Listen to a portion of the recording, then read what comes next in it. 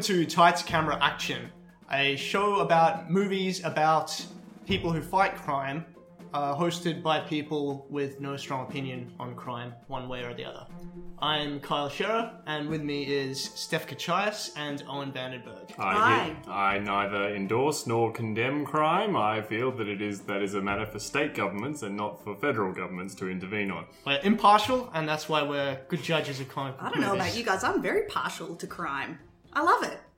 That does not speak for me. I'm very pro-crime. Continue. Well, I just want that on the record. It's good to get our biases out front and centre. You're just in the pocket of big crime. That's what it is. Big crime. Yeah, big crime, big wind, big tobacco. Everyone knows crime's lying in your pockets. Yeah. So this episode we are doing Zack Snyder's take on Watchmen, the seminal comic book or graphic novel, if you're so inclined, that kind of was part of a wave of comics in the 80s that really brought a new take to the genre, or to the medium as a whole. It definitely, to a point, legitimized comics in a way. It kind of crossed a boundary and knocked down boundaries between what was considered normally, a kid's or childish medium to something that was a bit more heady and adult. Yeah, and Watchmen and Dark Knight Returns, which also was part of this sort of new wave, it tried to make comics grown up, and they both drastically overcompensated to the point where it led to a series of comic writers who would just insert really dark monologues and also sexual assault into every single page just to show that it was a story for grown-ups. Thankfully we've moved well past the days of making things comic book related gritty for gritty's sake, and we don't have anything like that these days. That's right. Yeah, we really have moved on. Watchmen. One of us died tonight. Somebody knows why. Somebody knows. I heard he'd been working for the government.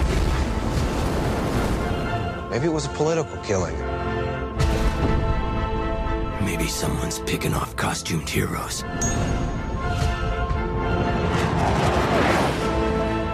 John thinks that there's going to be a nuclear war. What if that's why someone wants us out of the way? So we can't do anything to stop it. An attack on one is an attack on all of us. Watchmen are over. What do you suggest we do about it? Retribution. We can save this world.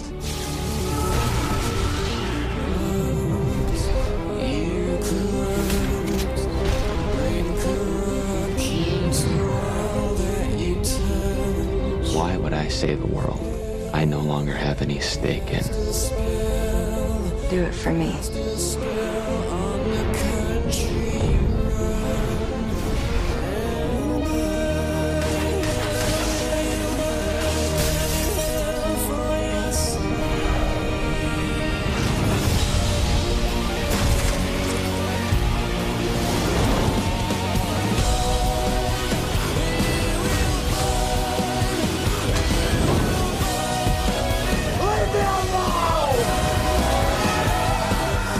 Will look up and shout, "Save us." And I'll whisper, "No." This was your choice, wasn't it? That's right. And partially it was my choice because Watchmen the comic, I read that at the exact right time for when Watchmen can hit you. I think I've talked about Fight Club. Yeah, I was just saying, I watched Fight Club at 17, and it was the perfect time to watch Fight Club. Hit the sweet spot. I saw it about the same age. I think I was about 17, and then handed it around to all my friends, and they were like, "Oh, can you believe how real this is?" And it's I think both me and one of my other friends both tried to get our dads to read it. We were it was quite tragic. I was like, driving lessons? Dad, I'm reading the most important graphic novel of the 20th century. And I tried to make him read the Rorschach getting psychoanalyzed scene, and I was like, check this shit out, Dad. You want to get your mind blown? You want something that'll blow your mind? Check this shit out. And I think he kind of humored me with it, but I was the only convert because I was the only teenager, I guess. Yeah. But then despite that, and despite like Watchmen kind of getting me into comics as a whole, because I think the first one I read, I never actually saw the movie when it came out. I was overseas at the time, and there were only really bootlegs available, and I was just like, well, I won't see it as a bootleg, and then I just never got around to actually getting a decent copy.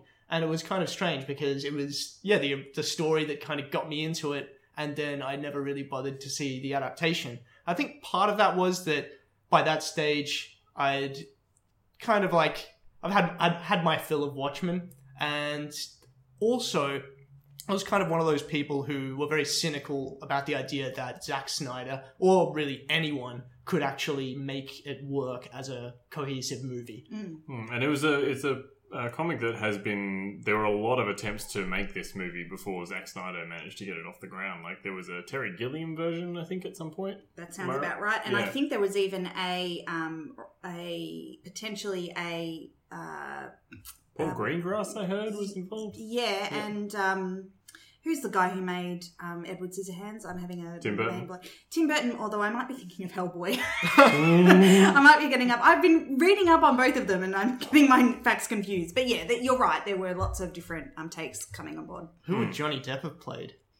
Who wouldn't have even played? All of them. Yeah. He would have played the them all. comedian. Oh, yeah, No, he you're would've- totally right. He would have played Dr. Manhattan. Yeah. No, that's far Mr. too Man- restrained. what is it? Yeah. Mr. Manhattan. Mr. Manhattan. I didn't want him to be elitist or anything, so I Is that decided the to take his prequel? educational qualifications away. That's what we did for our adaptation. Yeah, Professor Manhattan. Yeah. Look, it's one of those films that had a big impact because it was one of those comics that had a big impact. Unlike you boys, I read The Watchmen when I was probably about 27, 28, or maybe a bit earlier, and so only a few years ago. And I read it later, after having got into comics, and I read it because I'd heard that it was seminal and that it was an important work. And I bought the big book of it, and demolished it. I'm just picturing like the child's version, which is the big book of Watchmen. yeah, exactly. It was in the pages were cardboard, and look. I'm not going to lie, I didn't enjoy it. I really, I don't like, in general, anyone telling me what to think. And I especially don't like books and films doing that to me. And this book was just so sophomore-ish in its sort of attempt at being deep. And absolutely, it was like, wow, I bet a 15-year-old boy would really love this. But a 26-year-old woman... It doesn't speak so You're much not to Alan you. Moore's target audience. No, I'm also, by that stage I had read good stuff, you know what I mean? And I knew what a good piece of literature was. Yeah. And I could see through the bullshit pretty quickly and was like, this is really just on the nose and pretty sexist and also just like, okay, we get it. I got it like after page 2, and it pretty much just hits you over the head with its ideologies over and over again. I think you're absolutely right about being on the nose and sexist.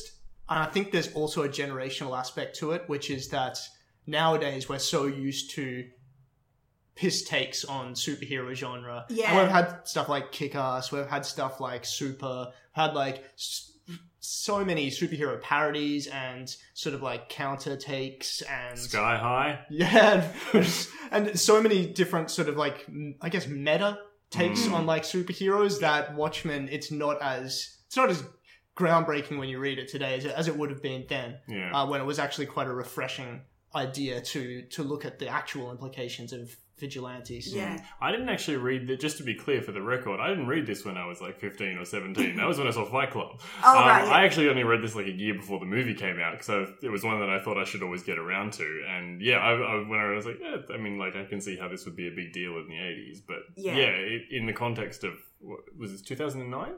I think so, yeah. Yeah, so yeah, when I read it, it was 2008. And like, yeah, comics have, because it was such a huge moment for comics 20 years earlier, they have moved on and have evolved from there. So you can see it's like looking at the groundwork and going, oh, okay, I see where a lot of these things come through. So directed, the other reason, I should say not the other reason, I will put it out there, I don't love the movie either. part of the reason I don't like the movie is obviously I don't really like the source material, but I also really have an issue with Zack Snyder as a director. Speaking of on the nose and sexist. Exactly, and bashing you over the head with an idea, which subtlety isn't really Alan Moore's or Zack Snyder's sort of, That's true. remit. Having said that, there are some subtleties, or I'd actually say ambiguities in the source material that Alan Moore put in there specifically as kind of an experimentation, because there are things that you can do in the medium of comics that can't translate to film, because even with things like the pace in which you read a comic is sort of self-made, and the pace at which you watch a movie is kind of made by the director, and if it's by Zack Snyder, then the pace is going to be slow motion for like half of it. And there are also some character ambiguities which are really interesting in the comic book, because you only get these like fleeting frame by frame glimpses of things. You can sort of interpret events more than if they're just being played out on the screen. I think the biggest one for me is the opening scene of the movie, which is the comedian getting the shit kicked out of him by Ozymandias, who then just throws him out the window. And this is also how the comic starts off, with these flashback scenes of the comedian getting beaten up and then finally like murdered. But in the comics, you don't actually see if he's fighting back. All you see is him getting punched, getting thrown around, and it's kind of left up in the air as to whether it was a fight, or whether he was so psychologically broken by this stage that he had no fight left in him, and he was kind of almost suicidal. And if you go with that take, then it completely changes the way you look at Ozymandias, because if it was a fight, then Ozymandias would have just been participating in a standard sort of battle. But if the comedian wasn't fighting back, then it's a lot more personal, and it feels a lot more like retribution from Ozymandias, and kind of throws doubt on this idea that he is just this completely objective person who gets no personal satisfaction outside of violence if he's kind of like brutally beating this man to death.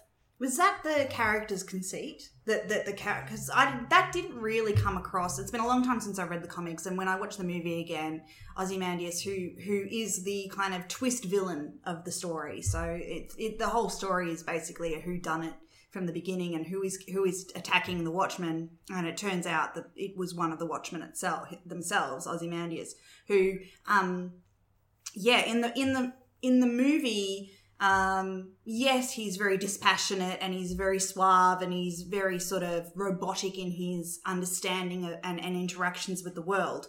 But I didn't get a sense that he was completely removed from violence in that, as much as you just suggested. But he's open to using violence as a tool, but what he says, and you don't know whether this is actually true or whether it's just like a lie or delusion, what he says is that he's in his master plan, he's using violence only as a means to the end, right? And he doesn't get any, and he doesn't partake in violence for violence's sake at this stage of his life. Yeah. But I think, when we were watching the film, you really summed it up well when you said that Ozymandias is so clearly a villain in this movie. Like, he just moves, acts, and sounds like a bad guy. So from the very beginning. Yeah, the klaxons are going off as soon as he enters the screen. Yeah.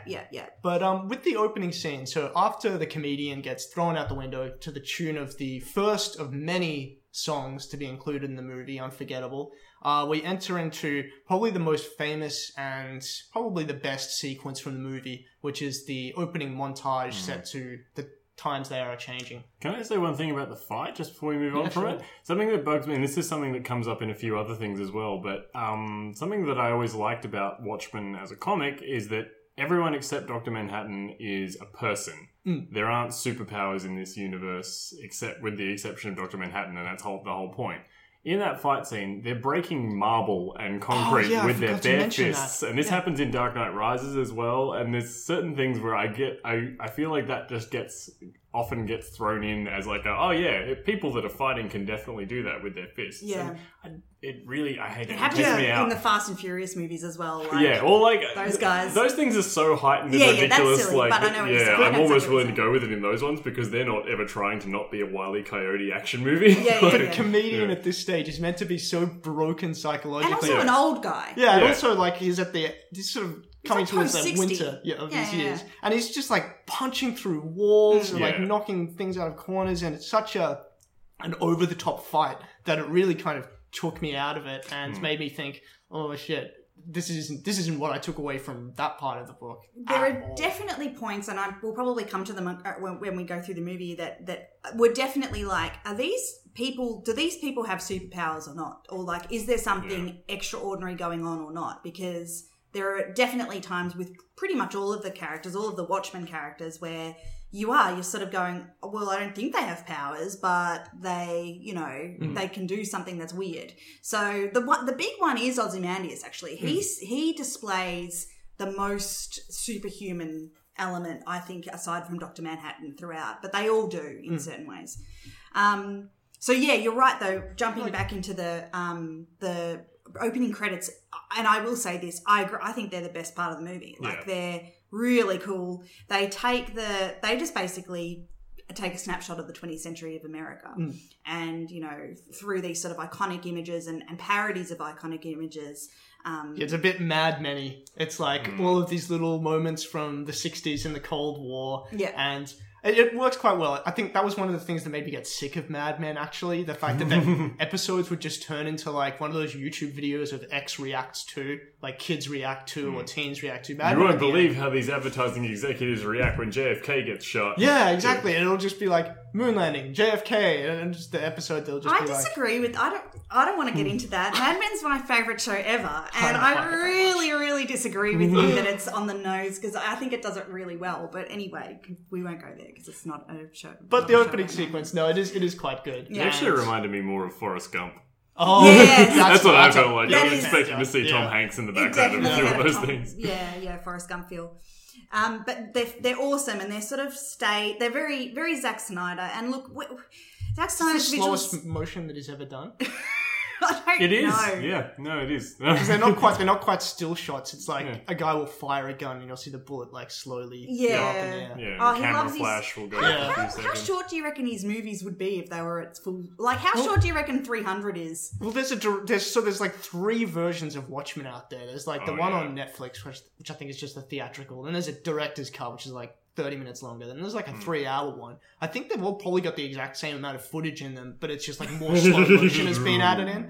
And the 3-hour one, it's just like that much extra slow-mo just in random scenes. It's just turning into like a Bill Viola piece. He's this video artist who does like super slow pieces, so it looks like you're looking at a still image, but if you look at it for long enough, then you realize that it's moving. At Zack Snyder's like Hollywood mansion, do you think all of his security cameras just record like the grounds in slow motion, and the security guards are like watching their monitors, and they're, like they just see like a criminal like come up really slowly, and is like already in the house. But yeah, no, the opening sequence, it is quite good, and it does set the tone of like this is like our world, but with a few little twists, and the music works well with it. And you pointed out something that I'd forgotten, which I do remember now. So one of the conceits of the film is that Batman never existed because the Waynes never get shot, and there's a one of the stills in the thing is someone Night Owl, I think. Night Owl, or one of the original Minutemen punching out. What's his name? The guy who shot the parents. Punching out a Joe mugger in Chill. the Joe alley. Chill, thank you.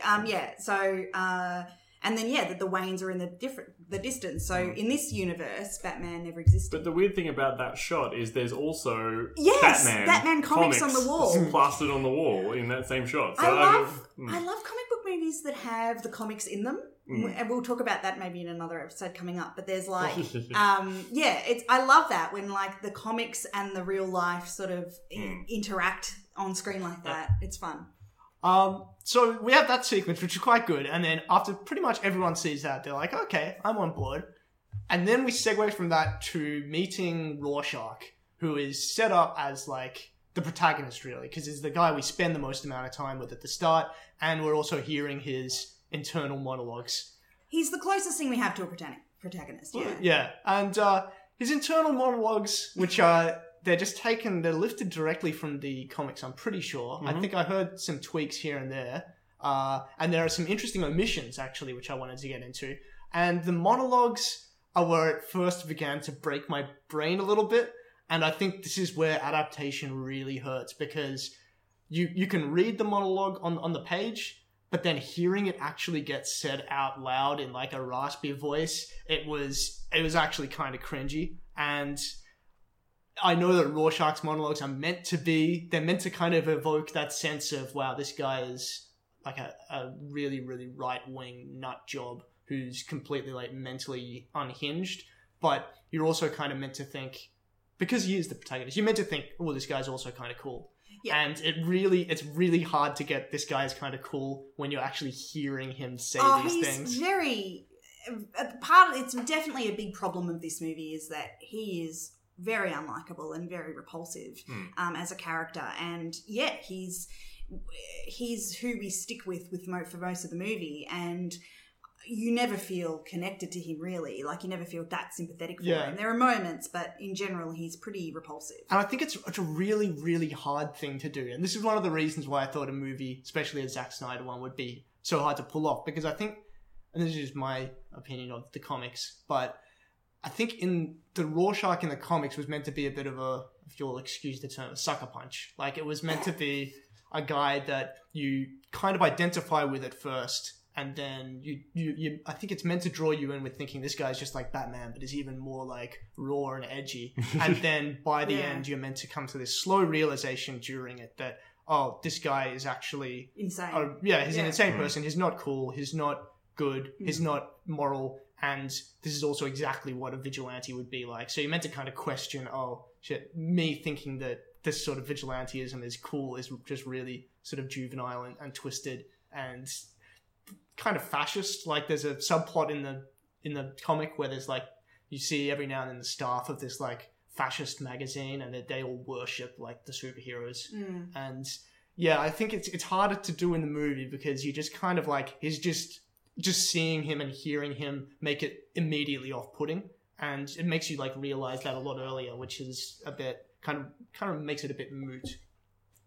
My question is about Rorschach, and this is one of my, are they superheroes and are they superhuman or not, is why does his mask change shape like that? Like, why does the ink change? I believe in the comics, the explanation is that it's some kind of experimental fabric that is somehow linked to Dr. Manhattan. Like, I think it's sort of a weird, like, his presence sort of kicks forward all sorts of different technologies, and this is some weird experimental fabric that is constantly changing, and he turned it into a mask. I don't remember how he found it. Right.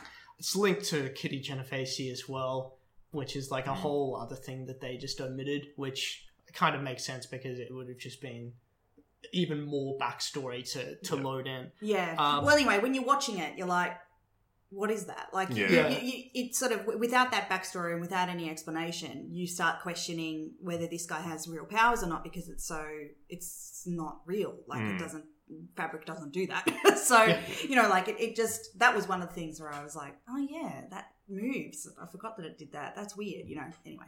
So the Rorschach's monologue is like rambling on about whores and politicians and intellectuals and smooth talkers. Yeah. And he's got that line. I think that he's talking about us. Yeah. That's a direct slam on not podcast. A smooth talker. And he also has that line. The only one I wrote down was he's talking about the people in the street discussing their heroin and their child pornography, which made me laugh out loud. Yes, actually, it made me laugh. Having said that, I was just like, "How's your heroin?" And, it's good, but it's not as good as my child porn. Yeah. But having said that, it did have an interesting omission, and that is that in the comics, one of the lines that he says in the opening monologue is, just saying that there's no good people left anymore. And then he says, good people like my father and President Truman.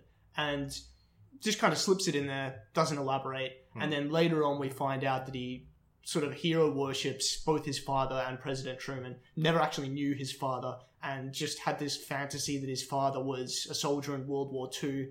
And I think maybe his father had said something about Hiroshima and Nagasaki, which were bombs dropped by President Truman to end World War II. And Rorschach, because of his fixation on his father, thought that, okay, well, President Truman must be really good for doing that. And that completely completely makes Rorschach a hypocrite who has no self-awareness, because obviously his objection to Ozymandias' plan is that, you know, murder of innocence is never justified, and Ozymandias' plan is basically just Hiroshima and Nagasaki on a big scale. So I think that line being omitted was a bit odd, because I think that's like the earliest indication that Rorschach is himself, like, he's not this pure figure who never compromises, and he has this like unimpeachable moral code. He's just like this nut who has like the same weird delusions and biases that all the other nuts have. So I thought that was an interesting omission. Do you think that's intentional to make it more simplistic, or to make him less, you know, fallible or ambiguous? Honestly, I'm not entirely sure. I think it might have just been that they harvested like the coolest sounding lines from the opening monologue, and it was like, oh, either heroin and child pornography or this like non sequitur about President Truman being a hero that is just going to go over the head of like everyone in the audience, because we're not going to be able to elaborate on it. Yeah. So what comes next? So basically we find out. So Rorschach's like he's like an amateur detective. He's jumping around, you know, Manhattan or wherever they are, the city of New York, I guess, and finds out that the comedian, this ex superhero who he used to work with in a team, has been murdered, and he starts to think that that they're targeting superheroes, and then we start to flash back and forth a little bit, and we start to understand a little bit of the history of who these people are and what they are. And there's actually sort of two flashbacks. There's flashbacks to the original Minutemen, who were like the original superhero team, which are who we mostly saw over the credits, and to the Watchmen, who were like the Minutemen times like seconded like later on. So they're the Picard of of crime fighting. Exactly. I think the originals were in the 40s and the Watchmen were in the 60s and 70s. it's set in the 80s. Yeah. So they're called the Crime Busters in the comics, is that right? I know they're not called the Watchmen in Yeah, the comics. no, you're right, that That's might a have big been- change that they made for the movie, was that right. they actually called them the Watchmen, and that was something that I felt like, that's a bit, I don't know, that's a little on the nose as well. Yeah, so we find out that Rorschach was part of this second lot of superheroes, who included a second Night Owl, because there'd been a Night Owl in the first one, and then there was a second Silk Spectre, because there'd been a first one of that, and the Silk Spectre is the original Silk Spectre's daughter, and Rorschach and the comedian, who was the only one who was in both teams. Mm-hmm. So he's the oldest. And so it's like how Worf was in Next Generation and Deep Space Nine. Yep. Everything is Star Trek references today. All right. Okay. and the Dr. Manhattan. And Dr. Manhattan, who is, as we mentioned, the only actual person with super. Oh, and Ozymandias, who we mentioned. And Dr. Manhattan's the only person with superpowers, as you were saying, and his superpower in this movie is basically just he touches people and then they see their parents fighting from like that early childhood. No, I thought his superhero power was like his giant visible penis. Which I think they made it a bit bigger for the movie. Well, you would, right? What's the line? They are making me into something gaudy. Anyway, he's naked a lot of the time. He's like this. So what his background is that he was a nuclear physicist, and he, much like the Hulk, got stuck in like an experiment with nuclear stuff and turned into this blue guy who basically can control time and space. Yes. Right? Very, very, very powerful. Pretty much the most powerful being. Well, he's just a god. He's essentially a god, yeah. So then Rorschach starts kind of trying to contact all these old friends, or not really friends, they don't really get along with him, but to sort of warn them and or find out what's going on with this murder. And really, the film doesn't take place over a very long period of time. The movie's basically broken up into these episodes where we do these flashbacks and we or just spend some time with each member of the Watchmen. And as Rorschach starts to piece together, along with the new Night Owl and new Silk Spectre, they sort of start to help him towards the end, is to figure out what who's killing them. So it's very episodic, yeah, and that's the structure of the comics, yes. where every issue was like just a different person's backstory until it got to the end. And that kind of works for a comic where every issue is the same amount of pages. So there's a sense of structure and pacing to it. With the movie, though, it's kind of like some people's backstories get a lot longer than others.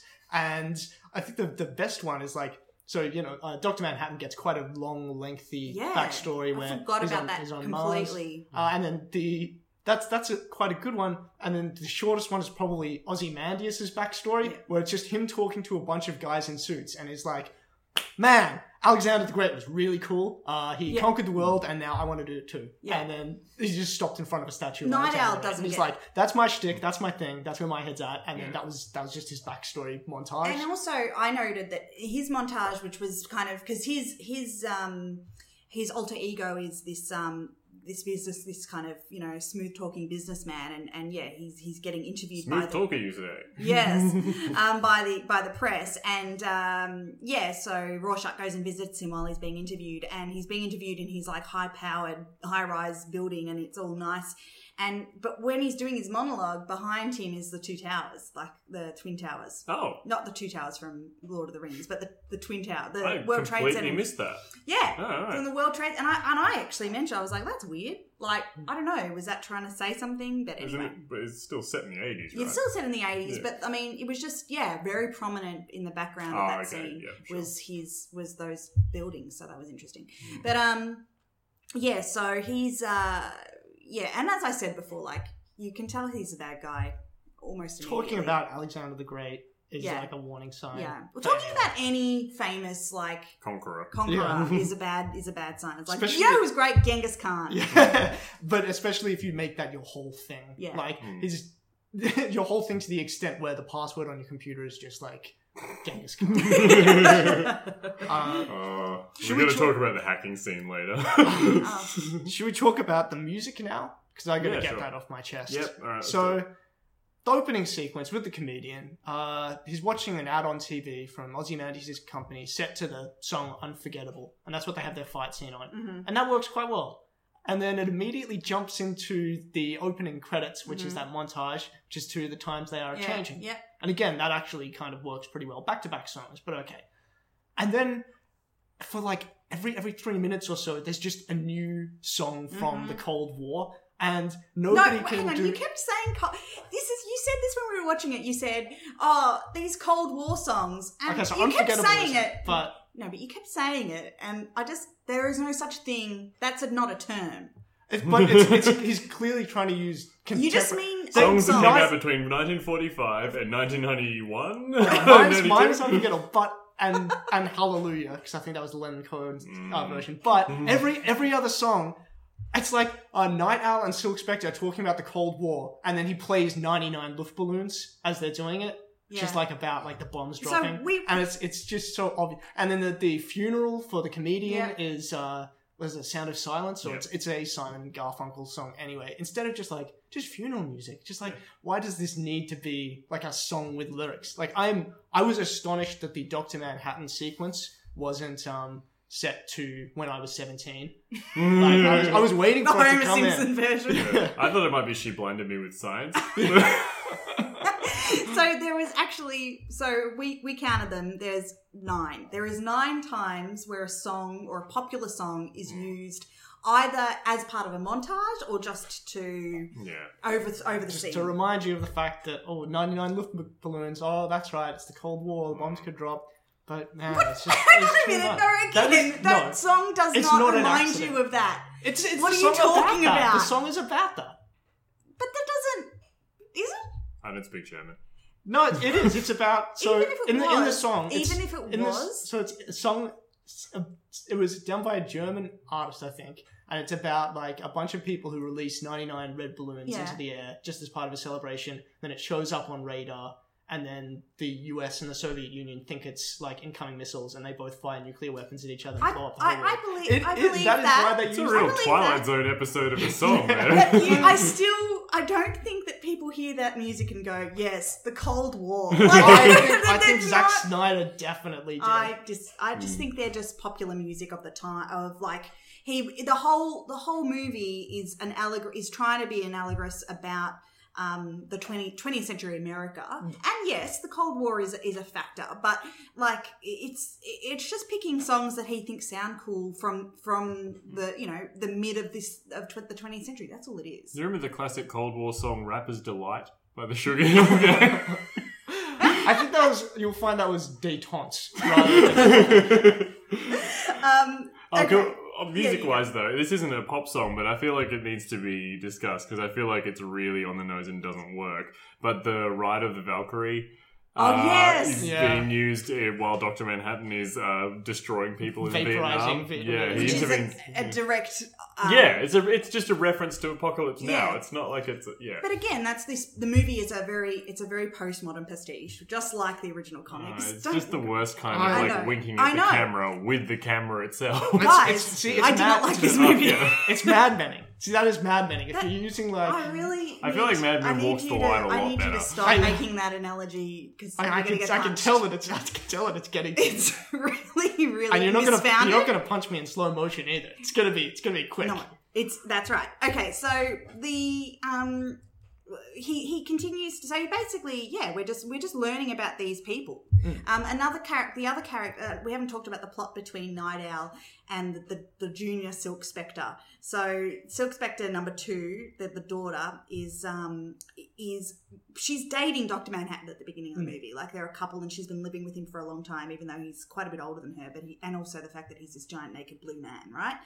And but their relationship is breaking down. He's becoming more and more distant and less human. He's losing his humanity and he's losing his sense of what it is to be human just by being so powerful for so long. It's surprising it didn't happen sooner. He sounds like he has just read too many Ayn Rand textbooks. Like he's like, a live body and a dead body contain the same amount of particles. Also, the government shouldn't fund building of roads anymore. But it's because in the comics you get to see him like gradually flake off a bit more. Yeah. And I think he uses his powers a lot more. And there's that early flashback, which is in the movie as well, where the comedian just calls him out on it in the Vietnam War and says, "You're flaking out, you're losing touch. Yeah. Like, God help us when you finally like..." Well, that was a pretty good scene where it's one of the flashbacks and they've been in Vietnam together and the comedian has knocked up some local woman and he shoots her dead and she's pregnant. And Dr. Manhattan is there the whole time and watches it happen. And he has a go at the comedian. He's like, "You just shot a pregnant woman." And he's like, "Well, you're Dr. Manhattan. You could have vaporized the gun, and you didn't." And it does. It makes you think. And I was watching that going, why isn't Dr. Manhattan doing something? But exactly, he's losing it. So that their relationship is starting to fail, and she reconnects with Dan, who's the Night Owl guy, and he played by your boyfriend Patrick Wilson. Oh, I wish. Kyle has such a man crush on this guy, and I don't know. I think you'd find that pretty much everyone does. He's so charming. He's great. Don't get me wrong, I like him, but actually, and I will say this: the cast in general in this movie were pretty good. It was well cast. Yeah. It was well cast. In general, it's a very strong kind of bench of actors. Billy Crudup is awesome in everything he does, and he plays Dr. Manhattan. And I think Jackie L. Haley does a really good job with what he was a great choice too. I don't know, maybe the guy who played the comedian, what's his name? Jeffrey Dean Morgan. He was okay. He's one of those guys who's sort of a bit blah. I don't know if he's ever as good as... I mean, he's no Javier Bardem, and he looks just like him. Let's just get Javier Bardem. Don't skimp on us. I think, by and large, the casting was really good. I think Patrick Wilson was the strongest element. I'm saying that objectively, impartially. I should have declared my Patrick Wilson bias when we were declaring biases at the start. Yeah. But even with that, I think he really, really brings to life this idea of essentially just sad Batman. Or middle-aged, realistic Batman who's gone a bit pudgy and has kind of come to the slow realization. Or he's kind of embarrassed. He's looking back on his superhero past like you'd look back on that Fight Club poster that was hanging up in general, your 20s. Yeah, just a bit embarrassed, and he's kind of a bit cringing at it, and he's got it all of his little Batman gear is just like in the basement gathering dust, and he's just trying to lead a regular existence. It's funny you mentioned Batman. This is something that a friend of mine, actually, I'll shout him out, Barry, who named our podcast. I was talking to him about this movie, and he said, have you read the theory that the Watchmen, all of the characters in the Watchmen in that team are actually just different takes on Batman? But yes and no. I mean, they are definitely Night Owl, definitely Rorschach, probably Ozymandias as well. Silk Spectre and Dr. Manhattan. I'm not sure how they fit with the Batman retro. I mean, we know that these characters are definitely parodies of superhero archetypes, all of them. And I think, and Batman is such a broad character that, you know, yes, this idea that he's a detective, this idea that he's a suave billionaire, this idea that he has gadgets in the basement, this idea that he's a vigilante, like... I mean, really every superhero is kind of a version of Batman, because he was like one of the first ones. Well, and at the end of the day, superheroes are the same story over and over again, you know, like for most part. So it's either someone seeking revenge or it's superpowers, you know, being gifted to you. Like they're pretty much the only two stories you can tell, or both, you know. So whether or not they all are, but it's just, so Night Owl is definitely one of the biggest nods to Batman because he's got he's got a very Batman-like suit and that sort of thing. But again, and this goes back to something you were saying, and you both were saying earlier about, like, they do kind of have superpowers, is that Patrick Wilson, I mean, clearly is trying to depict Night Owl as kind of like, sad and pudgy, and Silk Spectre is clearly just a fed-up regular woman who's also trying to live a normal life but is shackled with, like, Dr. Manhattan. But then when they get into these fight scenes, they're like kicking people and they go flying. Both Silk Spectre and Night Owl, when they're in fights, they'll uppercut someone, and it's like an Asterix comic. Like the person will just like fly upwards and hit the ceiling, and and they break someone's arm, and then their arm explodes. Oh yeah, totally. Like, and Rorschach is similar. The way he fights is very violent and you know, way more impactful. But Rorschach at least has been remaining active, and he's mainly about like snapping people's fingers and stuff. Whereas Night Owl and Silk Spectre have both been out of the game for like 20 years or something. So I think the idea that it's kind of like MMA fighters was a bit... Yeah, it kind of like tonally it didn't really work for me. It was the same as the comedian fight at the start. It's like, this is meant to be like self-aware commentary about the fact that people getting in these ridiculous costume fist fights is actually silly and sinister. But yeah, he's making them look cool because Zack Snyder can't not make something look cool. Like, he has to make it slow motion and impactful and bone shattering each time.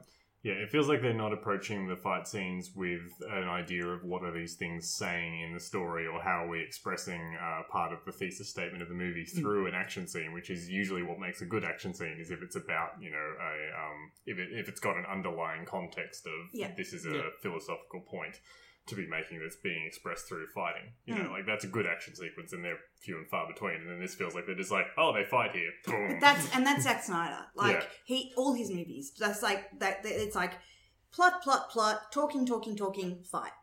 Plot, talking, fight. Like, that's just what he does. Everything stops for the fight. Literally, time stops. Yeah. And, you know, and we see everything in slow motion to fetishize violence. And women.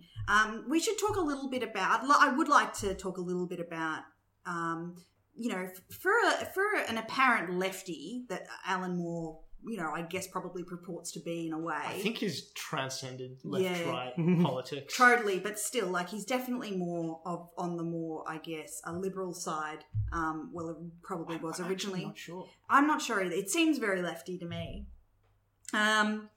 He sure does have a lot of rape and, you know, just badly treated women. I mean, there's a scene where we find out that the comedian tried to rape and beat up the original Silk Spectre, and that's why the daughter hates him. There's also... the Rorschach, and I mean, like you said, it's more of a comic thing where he idolizes his father, who abandoned him and never left him, and hates his mother, who provided for him and raised him because she was a whore. Like, whenever I hear about a man who doesn't like his mother because she was a whore, that's one of the most awful things I reckon you could be. Like, it's just so gross, and I'm sure it's true. I'm sure there are men out there who resent women because of that.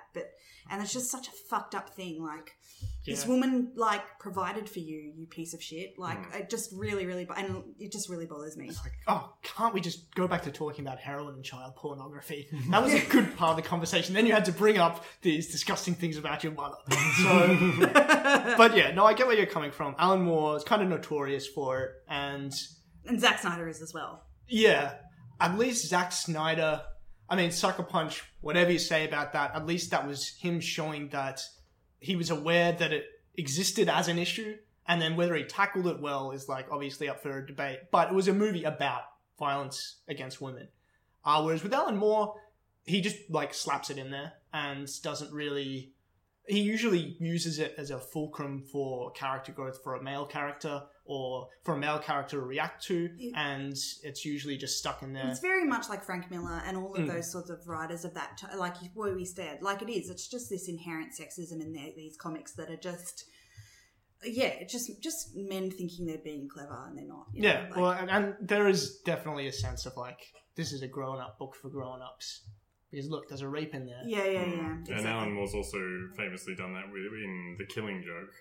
Where that happens to Barbara Barbara Gordon, she becomes Oracle as a result. But that's such a huge part of that character's backstory now, and it's all from Alan Moore. Yeah. And again, that in that she is brutalized purely to get a reaction out of Commissioner Gordon. Yeah, and exactly. It's just she was just kind of like using the plot as like a shock tactic against like both Gordon and Batman, and also at the end of it, it's not like he had planned her to become Oracle. He was just like, oh, she's done. And then other writers later on tried to turn it resurrect around. her in that way. Yeah, and kind of try and, I don't know, just give her something constructive to do as a character. Yeah. So they've kind of like tried to salvage it, but it is quite a manacle that character is now shackled with. I think there's an adaptation of The Killing Joke that's meant to be coming out soon, an animated one. And there's a big debate online about how they should tackle Barbara Gordon's character in it and try and how they're going to deal with it, because again, things that you can get away with in the 80s, like we're a lot more at least self-aware of them now, even if the issues still persist. Like, people are at least talking about it as an issue. Oh, that definitely, that has a lot of people online. Like, people are not happy with that comic in a lot of ways. It's definitely not as kosher as it used to be. But yes, women being used as objects for men to progress plot is not a new thing, and Alan Moore certainly didn't invent it, but you know. So look, so basically, I mean, we're sort of skipping around the plot. There's not much plot. It's really just, you know, flashbacks telling the story of these characters and trying to figure out who's trying to kill them. There's a scene where Rorschach gets framed for killing an old villain and arrested and taken into prison, and people are joking about how like he's going to get himself killed in this like prison of really, really scary men, and of course he's probably the scariest person in there because he's so goddamn insane.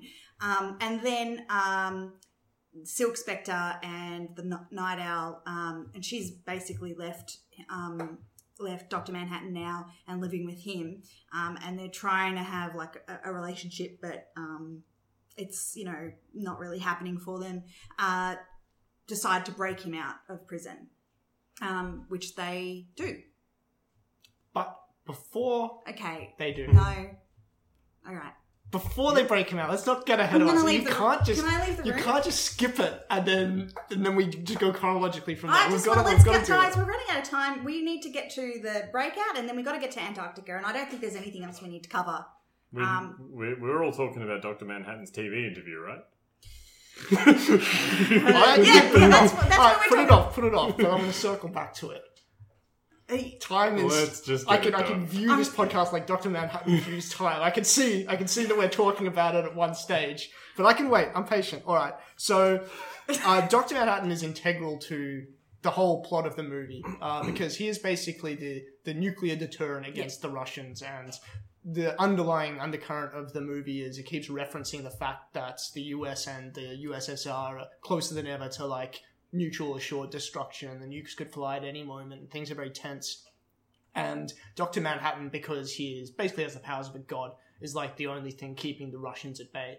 And Dr. Manhattan, through this movie, as Steph said before, like, he's kind of been losing touch with humanity, and the final breaking point comes when he gives this TV interview and a bunch of people in the audience accuse him of giving them cancer just by being close to them, and he flips out and then teleports himself to Mars. And as you do. As I've done many times. And then that leads to the sequence of... Mars is a depressive episode, isn't it? Like, it's... Mars is my bedroom. So on the planet of Mars, he's got that sequence we kind of talked about earlier, where he's discussing his accident, and then also which I think is I really like that bit. I think that's actually one of the best parts of the movie. And funnily enough, that was the one bit where I thought in the lead up to the movie, I'm like, that could never be done right. Like, that would be the hardest possible thing to do, because so much of it in the comic is because he's skipping around through time, so it'll be him talking about one event while you're seeing the visuals of another event. There's a lot of reused images, but with different contexts, and it's something that works on paper really, really well. But then trying to do it as a montage, I thought would be pretty much impossible to evoke that same feeling. But I think by and large, like, it does a good job. You mean him going through different, like the Forrest Gump element of like hitting different. He's kind of in points of history. He's sitting on Mars and he's remembering all events of his life at the same time. Yes. So it's that thing like it is. That's right. It is 1945. I have met this person. And that's right. It is 1960. He experiences his whole timeline simultaneously. Yeah, and it's a really challenging thing to come across in a montage, because that's just linear by its nature, and you can only see one thing at a time. But I thought they did that quite well. And then I think it ends with his girlfriend Silk Spectre finally convincing him to reclaim his connection to humanity. Well, yeah, he brings her there. Like, at one point, she's with Dan, and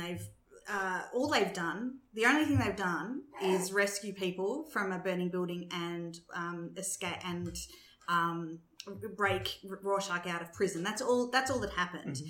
And then I feel like there was something. No, it's been a while. that's all that happened. That's like all that a week happened. ago that I watched this. So that's all that happened. And then and then he turns up and he's like, "Hey, come to Mars with me." And she's like, "What?" And so and Dan's like, I have no real claim over you, so because nothing has happened, so you can go. And so she goes to Mars with him. And he gives that pained Patrick Wilson smile, which he does in every movie, where it's like that really strained, lips pursed. I've never noticed that, Kyle, but I'm sure you have. You gotta watch it frame by frame. Yeah. You gotta zoom in. So he takes her to Mars, and it culminates with them having this conversation, basically. Yeah, and her convincing him to come back to humanity. So her argument was something like, or the argument that he says that convinced him was like, oh, all humans are miracles, all life is a miracle. And I don't know, to me it just felt like he could have listened to like any stoner or any like conversation that people have when they're stoned, and it would have had the same trait, because it was just so vague. It was like, oh man, he was just talking about how like we're all just atoms, we're all just atoms in space, and then he's like, oh wait, but maybe life is actually a miracle. Yeah. It didn't really have a clear kind of... The audience doesn't necessarily come along with you and go and have some realisation with him. It's pretty much you're just watching him and her have this weird conversation, and then suddenly, yep, okay, I'll come back. Because he'd essentially abandoned Earth and left it to the devices of the villain, who by this stage, I'm pretty sure they've figured out, or sort of Night Owl and Rorschach have kind of figured out that there's something at the core of this, and it's Ozymandias. And he has this big base in Antarctica, and they go to Antarctica, and now Dr. Manhattan will come back to Antarctica to help them. I think he has to come back originally because there's just about to be like a nuclear war, because without him on Earth, then the USSR and the Americans are just going to attack each other. But yeah, it is at this time where Rorschach and Night Owl finally found out that it's Ozymandias who's been pulling the strings, and who was behind the killing of the comedian, as well as all of the other sort of events leading up to it. And so they go to bust him at Antarctica, and this is where we hit like the climax of the film. Yeah. And this is the ending of Watchmen is like probably the most famous thing about it, and is actually quite unique in a superhero story, because essentially what happens is that the villain wins. Yes. So there is and this is also where it deviates from the comics. So in the comics, Ozymandias' grand master scheme is that he is going to engineer an alien attack on humanity. And he's going to do this by genetically designing this completely alien creature and then teleporting it into the middle of several cities around the globe. So both American cities and European cities and Russian cities, so that it was truly like a universal attack on humanity as a whole, coming from a completely alien source. Yeah. And he believed that this would be the impetus needed to unite humanity, end the Cold War, and also like just change the nature of humanity so that we're no longer at war with each other because we're united against a common threat. Mm-hmm. However, in the movies, there's a bit of a different take on it, and that is that Ozymandias has instead engineered attacks on cities around the globe. So the same core idea, but these attacks are going to look like they come from a wrathful Dr. Manhattan. Mm. And that is where it really falls down to me. I don't know, what do you think of that change? You know, it didn't actually bug me that much in the sense of I didn't know how they could have made the squid monster necessarily work on screen. Yeah, because it does feel like a non sequitur to me to just have to have this squid suddenly show up, and like they have it running as a thread through the comics that there's something going on with this island and you don't know what it is. But they would have had to excise that for the movie's running time, so it would have just been, oh, by the way, I've been working on this the whole time. I wouldn't have minded that. Like, I think by that stage, you're either in or you're out. I don't think that would have been the snap moment for many people. But what bugs me about the change is that it just doesn't make sense with his plot anymore, because the whole idea of Squid Monster is that it's something that no human being can blame any other human being for. So that's what causes us to unite. And the threat is truly alien. It's completely removed from everything on Earth. So it's kind of like a fresh start almost, because it's an entirely new context for us to reframe ourselves against. Whereas Dr. Manhattan is like, he's American. So as if an American guy, like even without powers, like bombed New York, but also bombed like the Middle East and bombed like Russia and Europe, there would definitely be people blaming America for it. There would be people like, it would ignite so much conflict. And I think, in the world of Watchmen, it would be completely realistic for people in Russia to blame the Americans for it, even though the Americans were attacked as well. And I really don't think, it just made made Ozymandias' final speech just sound kind of silly to me, because it's like, well, this isn't like a completely alien threat that everyone, the US and the Russians are completely removed from, because it's like so much of it is like, the Americans like nurtured Dr. Manhattan as a weapon, and then he's just like turned against them. So it also kind of relies on Dr. Manhattan not being around afterwards, because he's not complicit in this plan. He doesn't know that that's what's going to happen, and he's essentially starting a fight with Dr. Manhattan on behalf of the world, because the world could very well just retaliate and try and figure out a way to attack him. And that way they're in a fight with God. And that's already going to have dire consequences. Yeah, it's a lot more of a gamble on Ozymandias' part. Yeah. But also, how is that meant to... how is that meant to lead to people getting along and being peaceful when it's essentially just, it's like you're suddenly under the watchful eye of an angry parent, or, you're always afraid of the consequences. So is everyone just getting along because they're terrified of the next attack? Ozymandias says something like that, because I think part of the plan in the movie is that Dr. Manhattan's going to issue his like YouTube kind of like declaration of war or whatever. And it's going to include, like, I did this as punishment because you guys were so close to nuclear war, and if you ever attack each other again, I'm going to obliterate you. Yeah. And that's completely different. It's so much more sinister. It's like people living in fear rather than people living in, like, a newfound sense of commonality and a newfound sense of like unity. So yeah, if we're rating Ozymandias' plan, Yeah, I was going to say we basically just talked about the plan. Yeah, I would rate it very poorly. I don't think it works at all. And I think Squid Monster, I actually think he could have pulled it off in the movie. Like, I think the people who wouldn't have liked the movie wouldn't have liked it anyway. And I think Squid Monster would have just made it make at least a bit more sense. I don't know. It would be really hard to do. Like, filmically, it's really hard to do. You've got to admit. Like, a giant squid monster, like, it just would look silly. Like, it looks silly in the comics. It does look silly, but also, like, the shock of the ending is that you kind of assume that, oh, this is just like a darker, grittier take on superheroes, and then at the end, like, the villain wins and millions of people are dead. Yeah. And then the heroes just kind of accept it. I think that is the twist of the ending rather than the actual thing that caused the explosions. But that still happens. That happens, but that's what I'm saying. Like, I think that's the more shocking part of the ending, I think. And I think whether it's a squid or Dr. Manhattan is... I think that would have been an easier Is it still a bad plan if the plan is successful? Well, I think it might have been successful for It now, was. He but got it. He won. I think it would only be a matter of time. I think minutes after the movie ended, there would have been Russians saying an American weapon attacked us. Yeah. And it would have there would still be the rift between countries. Although it's debatable whether his plan would have worked in the comics as well, to be frank. Given the way it ends with Rorschach's journal. Yeah. Well, that's the thing. So then basically that happens because that's the other good thing that happens is like Ozymandias does his whole this is my plan, and sort of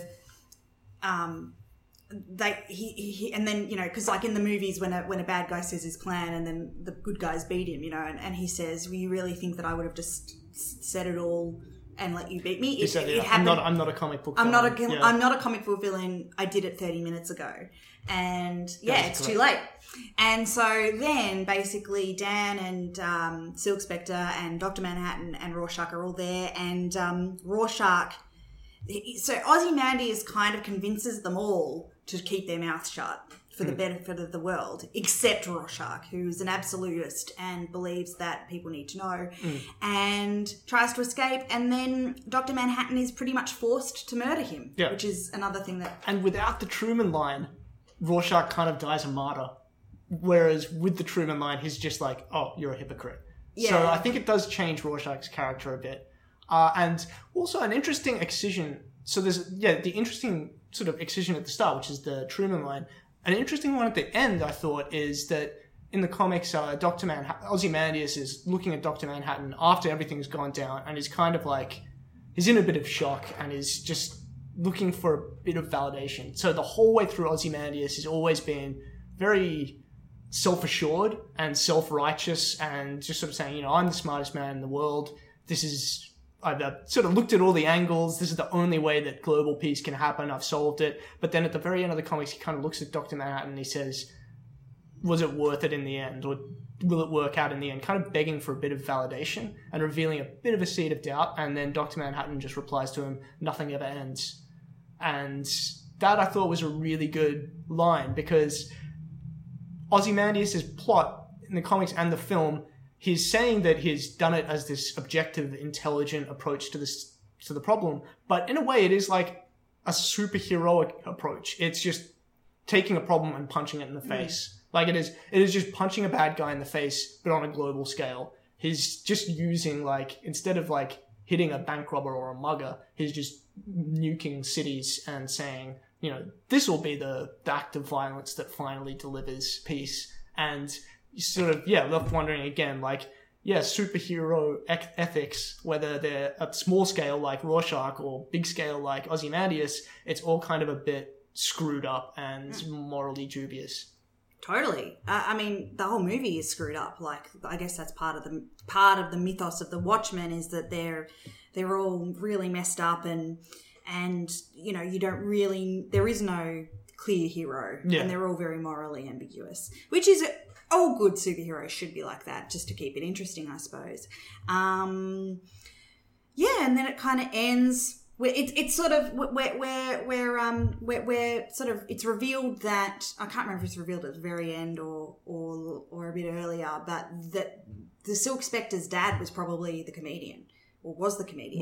Yeah, like her mum had actually ended up having an affair with this man who had beat her and nearly raped her once, and that is revealed earlier, isn't it? Yeah, that's the thing that convinces Dr. Manhattan to come back. That's in the right. movie, is that your mum liked that guy. That basically makes sense. So. Yeah, look, I don't know. I just feel like it was then it just kind of ended with Rorschach dead but Rorschach's diary had gotten delivered to the press. Yeah. So one of the things in the books that was completely omitted was this whole other plot of this ship, this pirate ship. Because it's a kid reading a comic book within the comic. And the comic book is of a pirate ship. Now it's not referenced at all in the movie, and it's actually quite a big part of the book. I think there's an extended cut. Yeah, where it's and it's did you say it was animated? Yeah, they animated it, and So when I was reading it, I kind of never really got that, like what that was supposed to be or mean or why it was in there. It did feel very, very gratuitous to me. It's been a long time since I read the Black Freighter bits. To be honest, the first couple of times when I was reading the book at 17, I was just like, I kind of bring me skipped the it. ultraviolence. I need more Rorschach, man. This guy gets it. I'm not going to read this pirate bullshit. They're kind of like the songs in Lord of the Rings. I can see you put a lot of work into this, Tolkien, but I'm just going to get back to it. Fuck, Tom Bombadil singing about it's not as bad as Tom Bombadil. I never made it past Tom Bombadil. Yeah, I never read Lord of the Rings after that. Yeah. I made so many running starts at that book, but Tom Bombadil just brought the whole thing to a screeching halt. One of his his songs are fucking worse than Zack Snyder's. When I read that book, that Lord of the Rings, when I finished it, I cried my eyes out. And I think it was mostly because it was over, and like I'd run a marathon of reading. Because I'm not a big reader, and just to finish that book, I was like, Anyway, that wasn't my reaction to the Watchmen. From memory, though, the Black Freighter stuff was like mirroring kind of the main plot. I think it's about this guy who commits a series of atrocities. All I remember is like he's on a raft made out of corpses. Yeah. And I think he's having to do monstrous things to survive. Yeah. And then at the end, I think it's like he has to kill a bunch of people to get back to his town to warn them of an attack.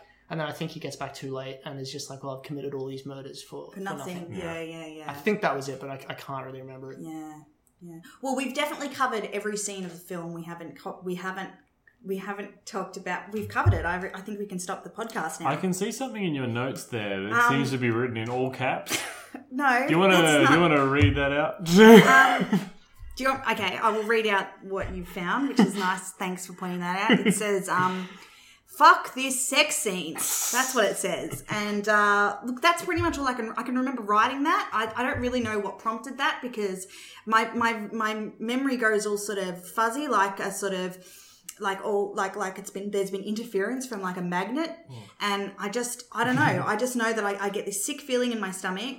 And then that was the output. It was that line, and I don't really know what it's referring to, but obviously, it may be the worst, like one of the worst sex scenes ever put to film. See, you guys both hated it. I think Steph really, really hates it. I don't hate the whole movie. I couldn't watch it, so we were watching it together, and I put my head in a pillow for 2 minutes. And it's funny because when in the lead up to it, you were just like, I hate this sex scene. I thought you meant like, you just hated it. But it's actually literally unwatchable to you. Pretty much, yeah. I can't deal with it. I actually had to even close my ears and sort of hum to myself so I couldn't hear the song. Like, it's really... What is it about the sex scene that sex scenes are bad anyway. Like, I don't think there are many good sex scenes. There are a few, but in general, I don't think they often... When actors go, as long as it progresses the story, it's like bullshit. It's gratuitous and stupid and it doesn't need to be in there. There are the odd occasion where it is good, but otherwise, no, I'm not into them. That one is just so fucking awful. I don't know. I shouldn't have to explain. Anyone who's seen it would know what I mean. It's just freaking Hallelujah, which is a song that I think is completely overrated anyway. and the wrong choice, and then they fuck in the fucking Archimedes ship. It's revolting, and it's really graphic and just gross. There's the slow trademark slow motion, and there's no sense of passion between the two of them. It looks like they're just they're stand-ins who are just doing it there. I mean, I'm sure you were happy because you get to see a bit more Patrick Wilson. That was what was pulling me through. Okay, but for a minute there, I thought you were going to say because you got to see a girl, but then you said Patrick Wilson, and I was like, yes. But like, we've really got to talk about this scene's version of the train going into the tunnel stock footage of hitting the flamethrower button, just in case you wanted to know at what point in the scene at least one of the characters comes. They reach out and they hit the flamethrower button on Archimedes, and then you go see a big jet of flame shoot out from the... Steph's passed out, sorry. Just get me the smelling salts. Yeah. It's awful. Bad. It's a bad sex scene. Thanks for backing me up, mate. Yeah. It's not good, but I didn't have the same visceral reaction. There are things in the movie that I hated more than it. I'll say that. Whereas for you, it's like it's the lowest. There is nothing in the world that I hate more. Like I would rather watch 9/11 footage. I would. That is a recurring theme in this podcast. Discussing 9/11. Well, we are a bit obsessed with it's a post 9/11 world. I mean, everything changed when those towers came down. That's true. And guys, I just want to say, put it out there, Google Building 7 because your mind will be blown. Okay. So, do you like the movie? I know you don't like the movie. That's very Kyle, clear. do you like it? Kind of. I'm lukewarm. Yeah. I didn't dislike it. Probably wouldn't recommend it to anybody. Probably wouldn't watch it again. But I think Zack Snyder, I disagree with a lot of his take on the characters, but then there were bits in there which I really liked.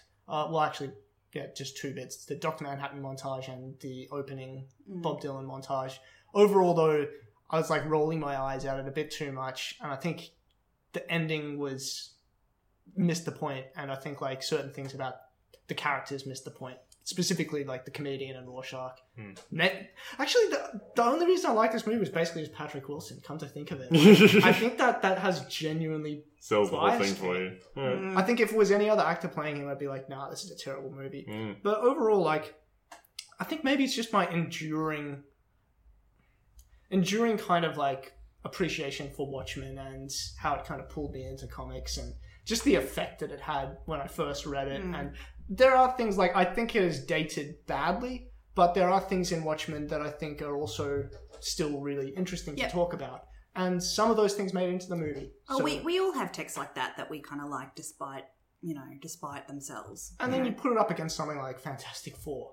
And it is at least, there is more going on. There is cohesion to it. And there's more... There's more under the surface. Yes, they are trying to do something. Yeah. So here's the thing. When this came out, I actually really liked it. I liked it a lot more when I first saw it.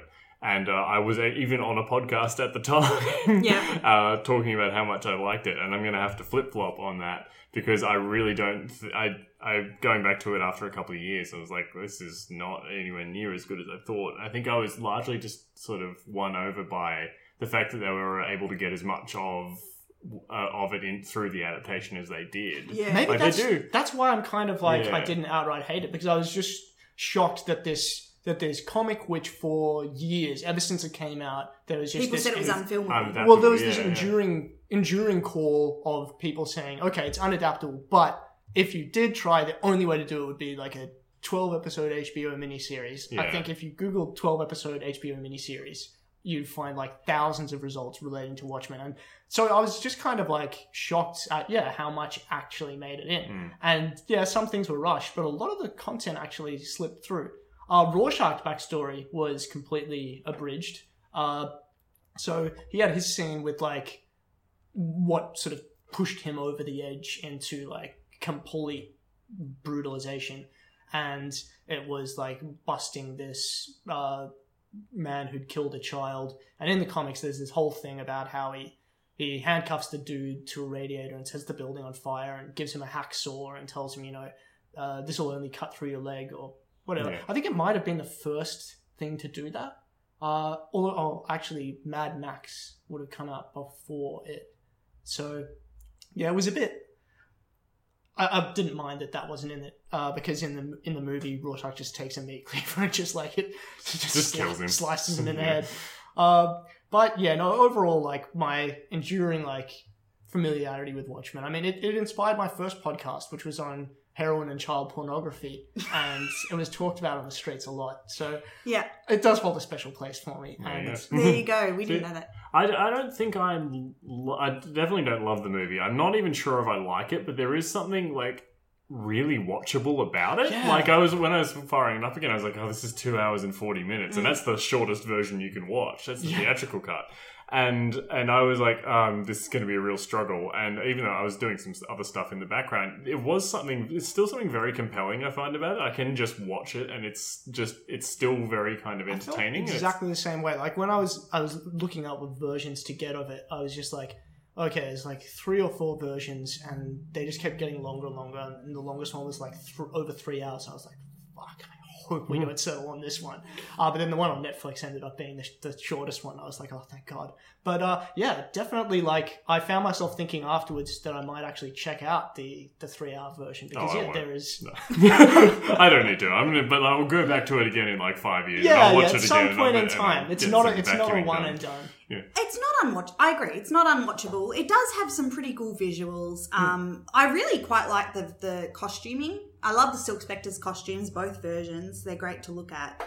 So the costumes could have been a bit dorkier for me because I think they're meant to look like kind of home costumes. They're meant to look like cosplay. Yeah. The Minutemen ones look good. They're Dollar the Bill old and fabric Mothman, ones. Hooded Justice. Yeah, Jolly's great.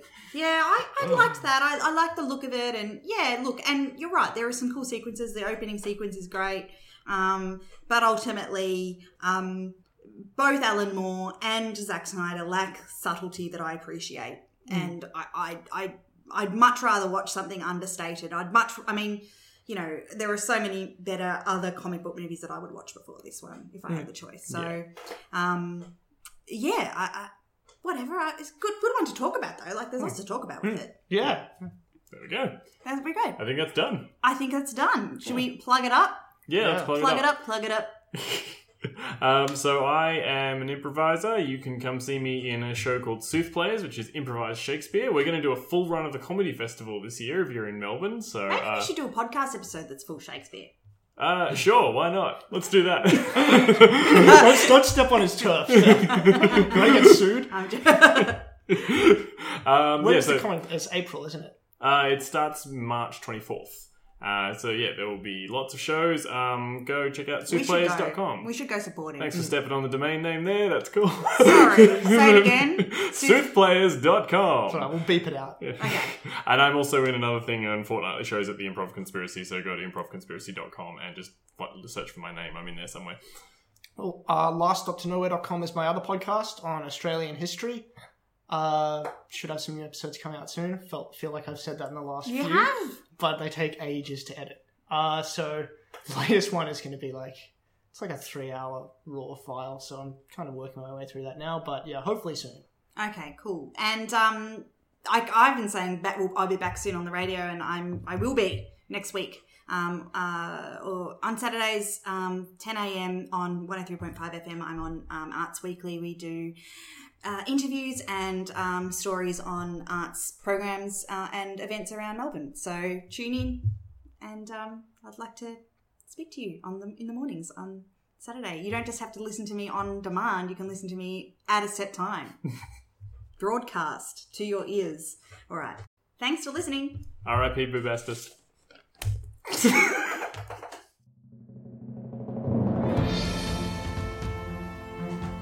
All right. When you're ready, when you are. Oh, cool. We've got a hot mic. It's hot, baby. It's hot. Hi, this is... Oh, fuck. That was the last stop. So Welcome to... Yeah, that's the one I was looking for. Oh, also, I want a repeat of Sherrogate. Is it Cachias or Cachias? It's Cachias, but Cachias. I don't care. Okay. It could be Cachias, I guess. Vandenberg.